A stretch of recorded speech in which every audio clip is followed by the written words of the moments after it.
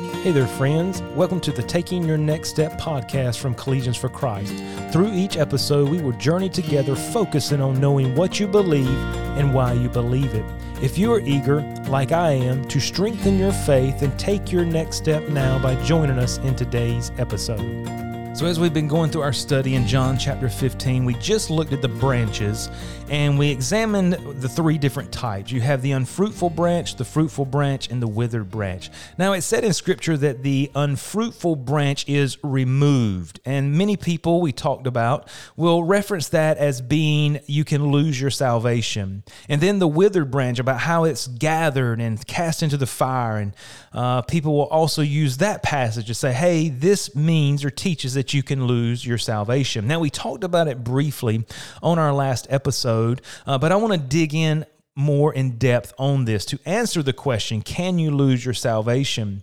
This may be one of the greatest or most frequent questions I have received throughout ministry, whether it's asked specifically like that or it's asked in different ways of people thinking they can earn their way to God, or if they do something or some certain sin that they'll lose their salvation, need to be resaved.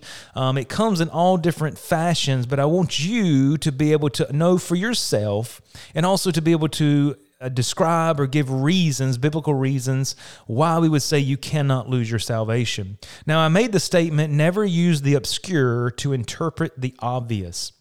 Now, what we want to do on this episode, and I'm going to probably split it into two because I want to take our time, is to use the obvious to interpret the obscure. See, in John 15, it's obscure. It doesn't say for sure that it is salvation. It just says, hey, these unfruitful branches will be removed. Now, go back to our previous episode if you didn't listen, and we describe what that means to be removed. And then we talked about the withered branch, how the withered branch was never connected to, it was never in Christ, and how that branch was like Judas. It appeared to be a branch, but was not. It's a person that would be, unsaved Christian, which is kind of a paradox, but it's someone who identifies as a Christian, but has never placed their faith in Jesus Christ. And so I want to walk through this and give you the obvious. I'm going to give you 5 reasons why you cannot lose your salvation. They're all biblical. They're not my thoughts, not your thoughts. They're what Scripture says. And I would say this, no matter what you think on this, or if you find yourself in a conversation with a coworker, classmate, or whatever the case may be, always let's do this. Let's make truth our end goal. It's not what Kyle thinks. It's not what you think or what someone else thinks, but it is what God's Word says. And we want God's Word to be the final authority on all the matters of our faith, and we want His Word to speak. And so as we go into this, our first reason I would give you why you cannot lose your salvation is a believer's salvation is a gift from God. I love the way Scripture illustrates salvation. I can understand so well a gift from Christmas, from birthday. And so I use it often when I'm sharing the gospel with someone. But Ephesians 2:8-9 says, "For by grace are you saved through faith, and that not of yourselves, it is the gift of God, not of works, lest any man should boast." And so here this passage tells us what we are saved by and what we are not saved by. Now here it says you are saved through faith, and that not of yourselves. It says it is the gift of God. So what is the gift? Do we have to wonder what the gift is in our passage? Well, if we go to another passage, Romans 6:23, it says, "For the wages of sin is death, but the gift of God is eternal life through Jesus Christ our Lord." That is very obvious.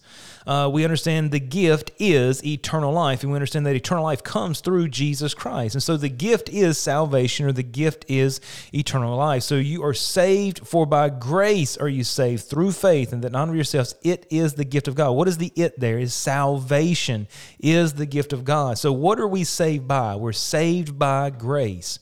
Well, what on earth is grace? Well, grace is God giving us what we do not deserve. You and I deserve the punishment for our sin. We don't deserve someone coming in and paying our fine and taking our punishment, but God did that through His Son, Jesus Christ. And it's an absolutely free expression of love from God to man. So we're saved by this grace, which is the work of Jesus Christ, the fact that He willingly died on the cross, He was buried, He took our punishment, and He rose from the grave. Now, what are we not saved by?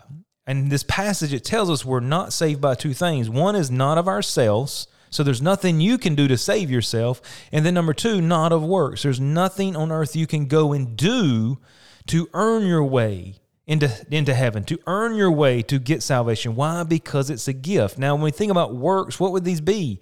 These would be performances or acts. Maybe it would be baptism. Baptism has nothing to do with salvation. It's something that comes after salvation that is a choice that someone makes to identify or be obedient to Jesus Christ. Some people would say, well, church attendance, the fact that I go to church or live in a good life or I donate money or I'm a part of this nonprofit organization. These are all works. Think about Jesus was on the cross between two thieves, and one of those thieves ridiculed him. The other said, remember me. And Jesus said, today thou shalt be with me in paradise. You have to understand, his hands were nailed to the cross, this thief. He could not do anything with his hands.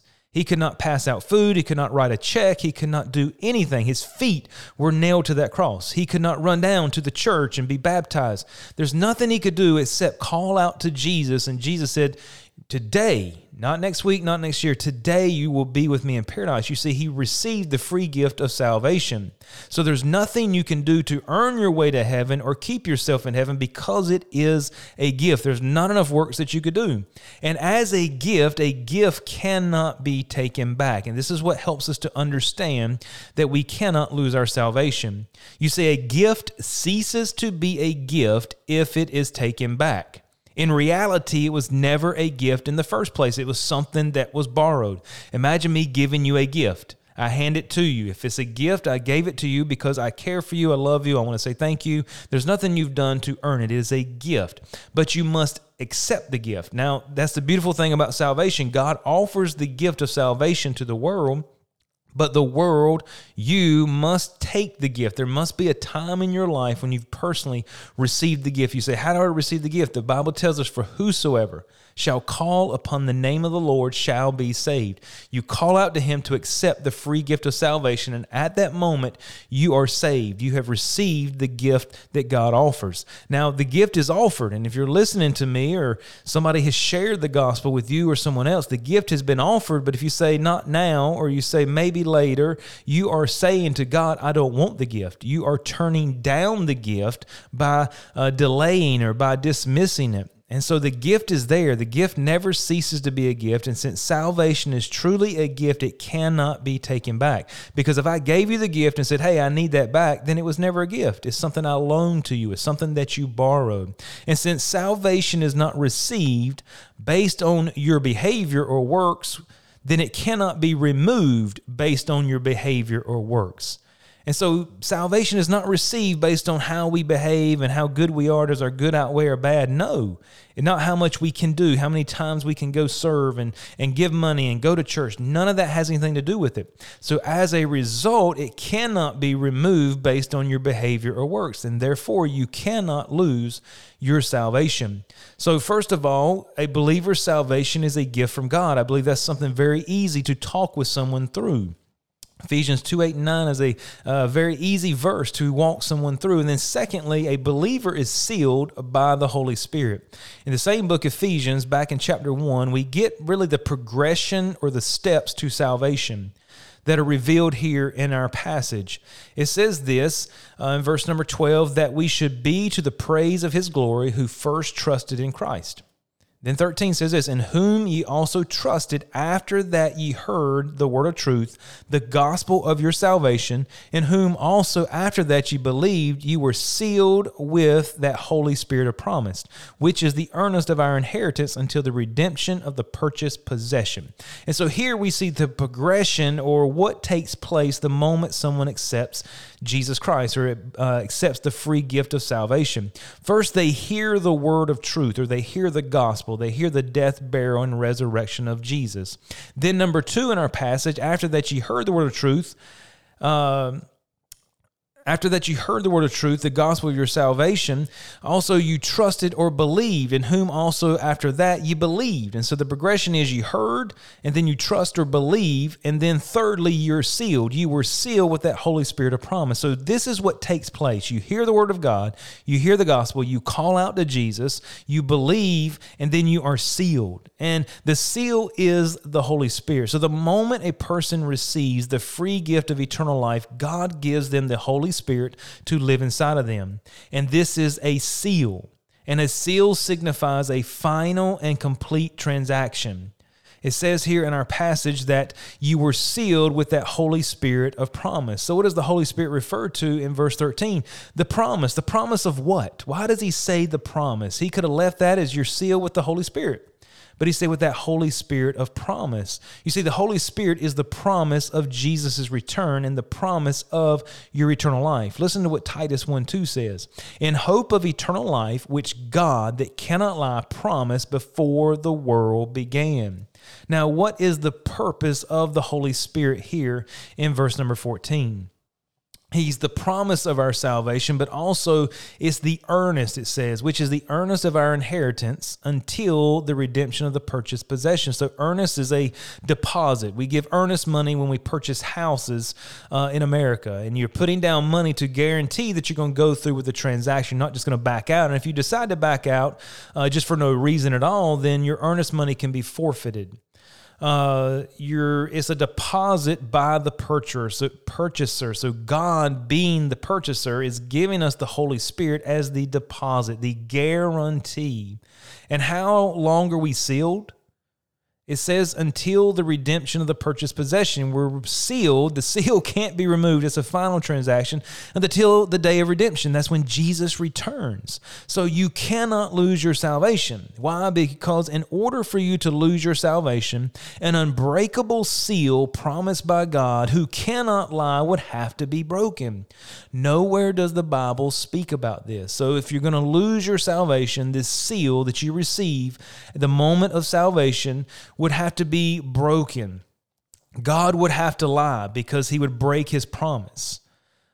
So we understand you cannot lose your salvation. One, because salvation is a gift. A gift cannot be taken back. Two, because at the moment of salvation, you're sealed with the Holy Spirit, and that seal cannot be broken. Now, on next week's episode, we're going to look at the idea, the truth that we're adopted into the family of God and what that means, and understanding that salvation is eternal and it's a present possession. And then fifthly, that you can know that you possess salvation.